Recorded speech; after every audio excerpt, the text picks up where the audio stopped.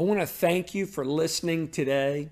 If you have not subscribed to our podcast, please do so and feel free to rate and review us as well. If you live nearby and do not have a church home, we would love for you to come visit us here at Fellowship Bible Church in Jacksonville, Texas. You can connect with us by calling or texting Connect to 903-586-6520. If you would like to support the ministry here at Fellowship Bible Church, we would greatly appreciate that as well. To give one time or on a regular basis, you can text GIVE to 903-586-6520. If you live a ways away, we hope you would find a good Bible-believing and preaching church in your area to join and serve in and support. Thanks again for joining us. We hope you have a great week.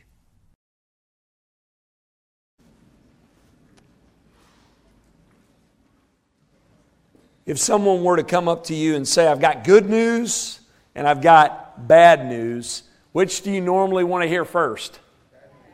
A lot of bad news, folks, right? That's me too. And you may have the same reason for that. I'm hoping that the good news to follow will outweigh the bad. And at times that happens, but that's not always the case, right? Let me give you a few examples. I had fun thinking these up. What if someone were to tell you, I've got good news and I've got bad news? The bad news is, last night during that terrible storm, a tree fell and crushed your brand new car. But the good news is you finally got that ugly looking tree out of your front yard. Doesn't really happen, does it? Bad news is you're fired. Good news is you now have time to travel around, visit friends and family. How about this? The bad news is you have cancer. Good news is you don't have a cold. Bad news is someone stole all your credit cards. Good news is while it's empty, I found your wallet. Yeah. You see, at times the good news doesn't cancel out the bad, but sometimes it does. We are going to learn this morning that while there is bad news in God's message of salvation, there is also great news. And the great news about this great news is that great news outweighs the bad news. If you have your Bibles, turn to Ephesians chapter 2. This morning we are continuing our series that we started last week entitled The Five Alones of Christianity. And many of you know who were here last week and who have been with us over the past few years. October is a special month for us as believers because at the end of this month we remember a very important event in Christian history. On October the 31st, over 500 years ago, in 1517, Martin Luther posted a writing on the door of the Castle Church in Wittenberg, Germany that led to the great Protestant Reformation. We said last week that we as believers, we as a church, we are a product, a result, an outcome of this great Reformation that took place. The reason why we are here this morning with our Bibles in hand, in our own language, the reason why I encourage you to read and study your Bible week in and week out, the reason why we look to what God's Word says and pattern our lives after the teachings in this book, that all comes as a result of the great Protestant Reformation. And there were key biblical doctrines that were reintroduced that had been lost over the years in the church, but were reintroduced at this time by Luther and other reformers that the church at this time desperately needed to relearn. The church at this time had strayed from the core teachings of Scripture. And so Luther and others like him went back to the Scriptures and they reintroduced these core teachings. Last week we looked at the Latin sola scriptura, Scripture alone. This morning we're going to look at what's in the Latin sola gratia, which is Latin for grace alone. This is the teaching that salvation comes by God's grace alone. Plus nothing, minus nothing. We cannot merit salvation. We do not deserve it, and we cannot earn it. The church in Luther's day had drifted from this doctrine, and we will learn this morning that many in our day have drifted from this teaching as well. So we are going to discuss this very important doctrine this morning, and to help us understand this doctrine, we're going to be in a very familiar place, Ephesians chapter 2. So if you have your Bibles, you can turn there now. Ephesians chapter 2. Like I said a moment ago, in this passage, there is some bad news. The news is so bad that it seems as if our situation is hopeless. The bad news that Paul leads with here is that we are a wreck because of sin. But while that's the case, Paul ends with the greatest news imaginable. He ends by telling us that while we are a wreck because of sin, he tells us that we can be saved by God's grace. It's an amazing passage of Scripture. It's one of my favorites in all the Bible. If you were to write a Cliff Notes version of the gospel, you could not do it better than Paul does it here in these first 10 verses in Ephesians chapter 2. So let's begin where Paul begins here with the bad news. Here it is. Point number 1. The bad news is this: we are dead because of sin. That's pretty bad, isn't it? Ephesians chapter 2, verse 1. Paul says, and you were sick with sin. Is that what he says? Say no. You were hindered by sin. You were dead in trespasses and sins in which you once walked. Paul doesn't hold back, does he? He just comes right out and he gives us the worst news imaginable. He begins this passage in chapter by describing our greatest problem in life. He says, you were dead in trespasses and sins. Here we have the bad news. We are dead because of sin. We have said this time and time again in here, but it needs to be said time and time again. Sin is man's greatest problem and is the major conflict in our story. All mankind, without exception, is dead because of sin. Go back and reread Psalm 53. Read Romans chapter 3, right? Now, what does Paul mean when he says dead here? Some people hear this verse of Scripture and argue, I'm not dead. Not true of me. While I'm not trusting in Christ alone for my salvation, I'm very much alive. I choose, I speak, I will, I do. I'm not dead. Well, Paul is not talking about death in a physical sense, and he's not denying that people will and they choose and they act. But he is talking about living a life apart from God.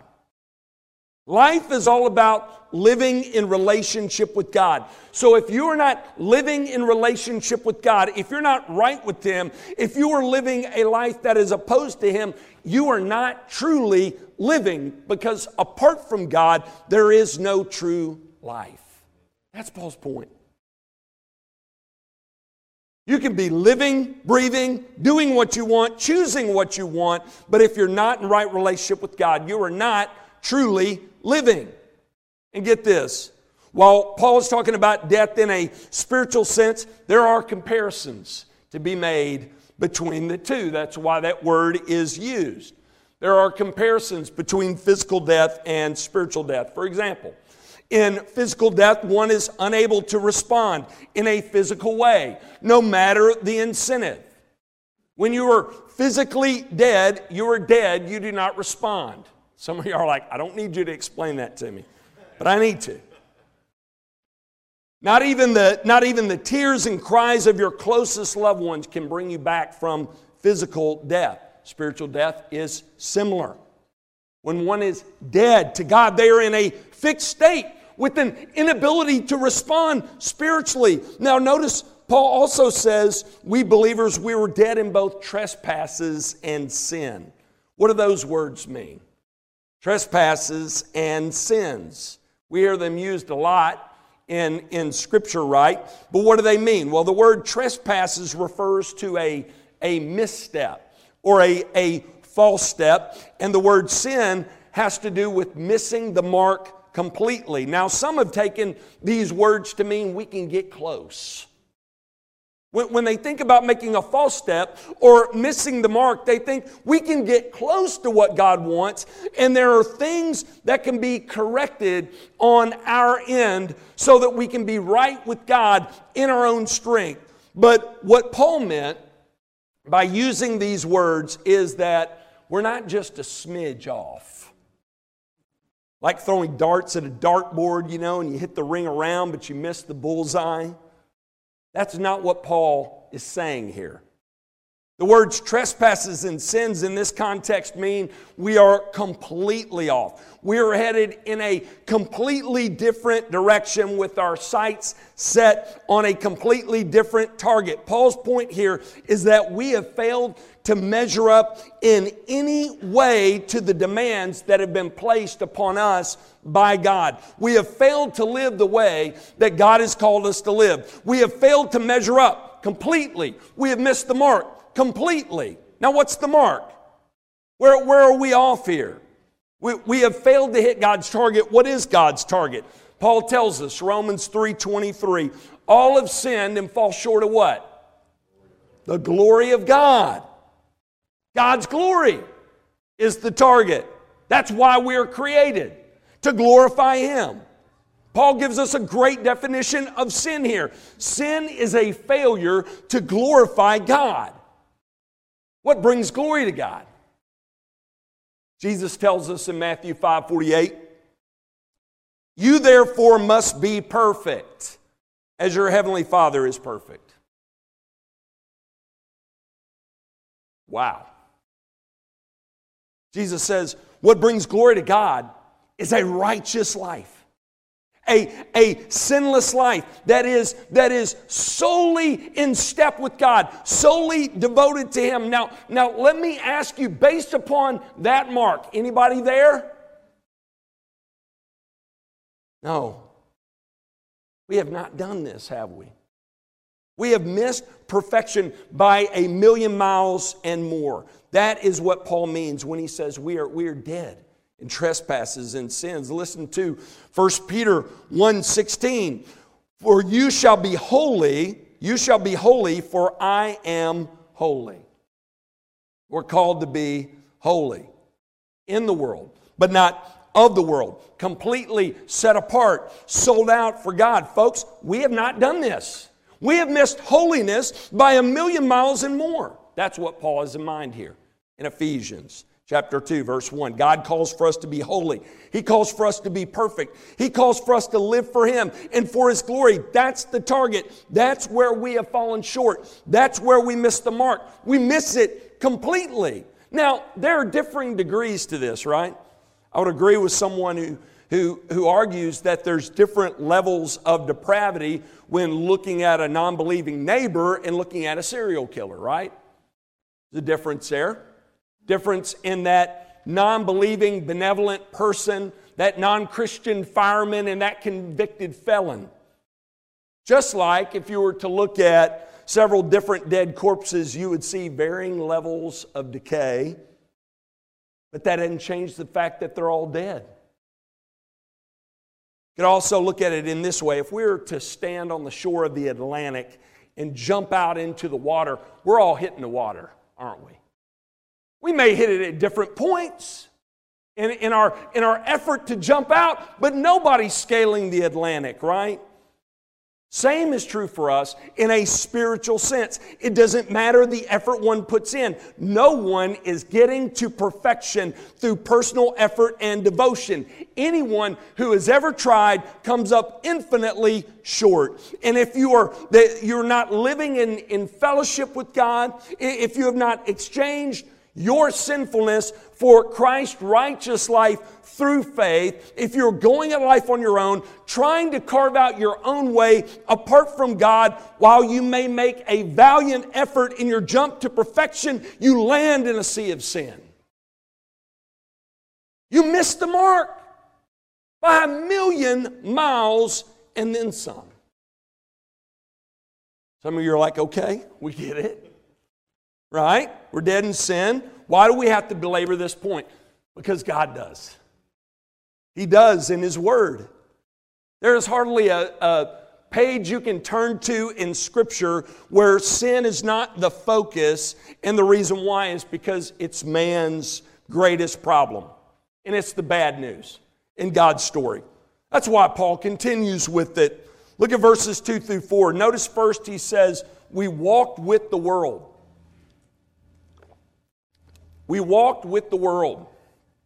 Look at verse 2. Paul says, in which you once walked, following the course of this world. Paul reminds us here that the conflict in God's story and in our story, it precedes us. We came into the world when we started our lives. There was already a course that had been set that is apart from God that we started out on. Okay? When our story began, things were already messed up. When we came into the world, we came into a story that was marked with conflict. Story began early on. Toward the beginning, we learn in Genesis 1-2, man, woman had a very good beginning, created in God's image, both male and female, without sin, in right relationship with God. But it didn't take long for all of that to change. Just 3 chapters in, we learn that man rebels. Woman rebels. They rebel against God. And they have passed this sin problem on to everyone else after them. And as a result, every one of us, we enter into this world with our hearts set on repeating the sin of Adam and living our lives apart from and opposed to God. David said, in sin my mother conceived me. That's the way of the world, or the course of this world, as Paul says in Ephesians 2:2.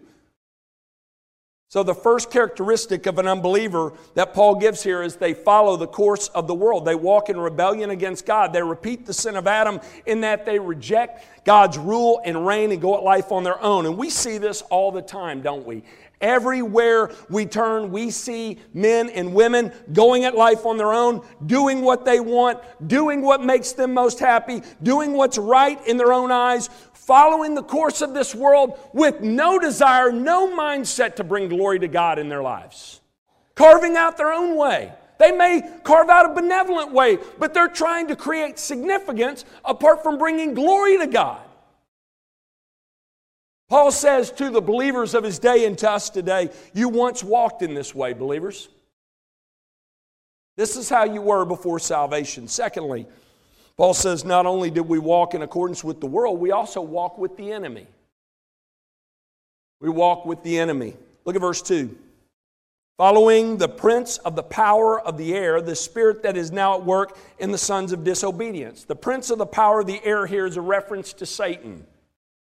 In God's story, we learn that before people rebelled against God, his angels, some of his angels rebelled against him. Angels were created beings. Some of them, like us, they rebelled against God, and one of them was Satan. Satan was an angel of God who led and is leading a rebellion against him, and his influence is felt, it's seen throughout biblical history, throughout Christian history, and today. We see him mentioned at key points in God's story of redemption. We see him in the garden, right? We see him in the wilderness tempting Jesus. He entered into Judas, who betrayed Jesus. We're told that he is going to continue to fight and rebel against God until he meets his end. So we have a real spiritual enemy in Satan. We know he plays a part in our struggles as well. He was there with man and woman in the garden when they fell. Now, I don't want to get Adam and Eve off the hook. They don't deserve to be off the hook, okay? They wanted to eat that fruit. They were attracted to it. We're told the fruit was a delight to Eve's eyes, but Satan was also there, and he was twisting God's words and tempting them to question His goodness. So Satan plays a key role in deceiving them and leading them into sin, and his evil influence is felt today. And that is bad news. Now, once again, that doesn't get us off the hook either. We can't just say the devil made me do it. He is a cause, a significant cause, plays a part. He's behind a lot of the influence, the wicked influence that we see in our world today, tempts us to step out on our own apart from God, question His word and doubt His goodness, but we also want to do it, right? We do. We most want to rebel. Sinners do. Sinners, their desire is to rebel. This originated, though, with Satan. That's why John says in 1 John 3:8 that the devil has been sinning from the beginning. He has been in rebellion against God long before any of us. Paul says prior to salvation, we walk with him in sin as well. We were enticed by him. We were influenced by him. We sided with him, and we sided against God. So we walk with the world. We walk with the enemy. Third subpoint here, Paul says, we walked in the flesh. We walked in the flesh. Look at verse 3. Paul says, among whom we all once lived in the passions of our flesh, carrying out the desires of the body and the mind, and were by nature children of wrath like the rest of mankind. The reason we are so quick to follow the course of this world, the reason why we are so easily influenced by the prince of the power of the air is, get this, deep down we want to rebel. Some believe and teach that man is inherently good, just forgetful. They believe we mean well, but we're careless. Others believe that we're neutral when it comes to sin, and the problem is Satan and his demons are convincing. But you know what the Bible tells us? You know what Paul tells us? Ephesians chapter 2, verse 1, without Christ, we are dead. We are dead spiritually. While we have evil influences all around us in this world and beyond in the spiritual realm, Scripture is clear that there is nothing good about us apart from God. Listen to what Paul says about it in Romans. For I know that nothing good dwells in me, that is in my flesh. Jeremiah 17:9. Many of y'all have this committed to memory. The heart is deceitful above all things and desperately wicked. Who can know it? We are a sinful people. We have this desire within us to go at life on our own, live life for self, and while the world and the enemy play a part in our wickedness, all they do is bring that wickedness out of us. And because this is the case, notice the consequence that Paul gives here in verse 3. Talk about bad news. Look at it with me, verse 3. He says, among whom we all once lived in the passions of our flesh, carrying out the desires of the body and the mind, and were by nature children of wrath like the rest of mankind. Bad news. This is a great consequence of sin. Those who do not belong to God, who are not trusting in Christ alone for salvation, those who carry out the desires of the body are under God's wrath. And according to Jesus, if they do not turn, if they do not repent, they will perish. If they don't turn from their sin, forsake their wicked way, and trust in Him alone for salvation, they will perish. Paul says this is where believers were before Jesus and where non-believers are right now without Him. Bad news. We are dead because of sin. There's nothing we can do in our own strength to change things and remove sin. Just like a leopard can't get rid of its spots, we can't get rid of our sin. That's the bad news. Spiritually dead because of sin. Praise be to God. That's just the beginning. That's not where the story ends. While we were dead because of sin, God, because of His great mercy and love, has brought us back from death. God has brought us back from death. He has made us a new creation. He has raised us up from death. He has raised us up to walk in newness of life while we are dead because of sin. Last point here, good news, we are saved because of God. Awesome. Look at verses 4 and 5. Beginning of verse 4, but God. Stop there. Don't pass over that too quickly. I love that, don't you? I'm thankful for that. This passage begins with, and you, and guess what? It's nothing good. It's all bad. And you, bad news. But God, being rich in mercy, because of the great love with which He loved us, even when we were dead in our trespasses, made us alive together with Christ. By grace you've been saved. Folks, we did absolutely nothing to merit salvation. I mean, just reread verses 1 through 3. Nothing good said about us.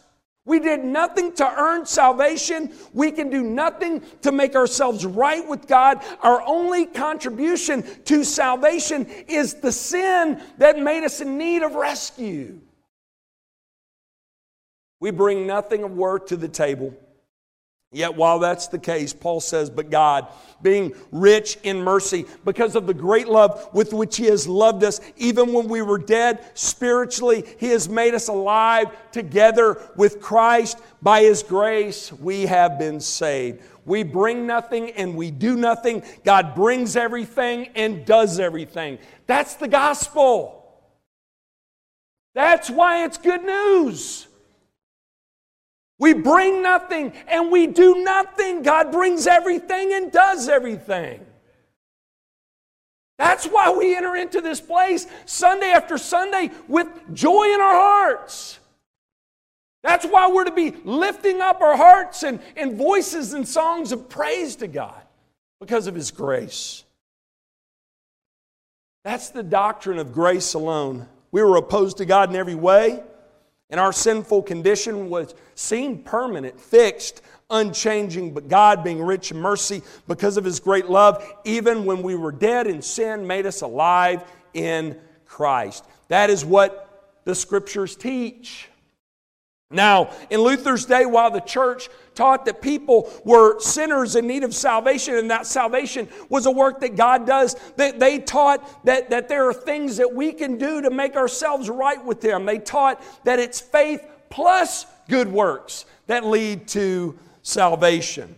They had what was called works of satisfaction. Those in the church taught on top of faith, in addition to faith, through performing certain tasks, one could be restored to God and enter into a right standing with Him. And even Luther tried many of these so-called works of satisfaction before salvation, and he found them very unsatisfying. It was not until he started to study the Scriptures and teach the Scripture that he came to understand that God clearly tells us in His Word, we are dead. We are dead in sin. We are dead spiritually, enemies of God. Nothing we can do about it on our own. Luther came to this realization by studying passages like this one here in Ephesians 2. But he also learned that while we are dead in trespasses and sin and helpless and hopeless on our own, God has made a way for us to be made right with Him through His Son, Jesus Christ. Luther learned that while we're dead in sin without a hope in the world, God did something about it because He is rich in mercy, because of His great love with which He has loved us. Even when we were dead, God made us alive in Christ. This is what we mean when we say grace alone. Sola gratia. By God's grace alone, we are saved. We are wrecked because of sin. There's nothing we can do to change it. But it also teaches that while we're dead because of sin, we are saved by God, by His grace.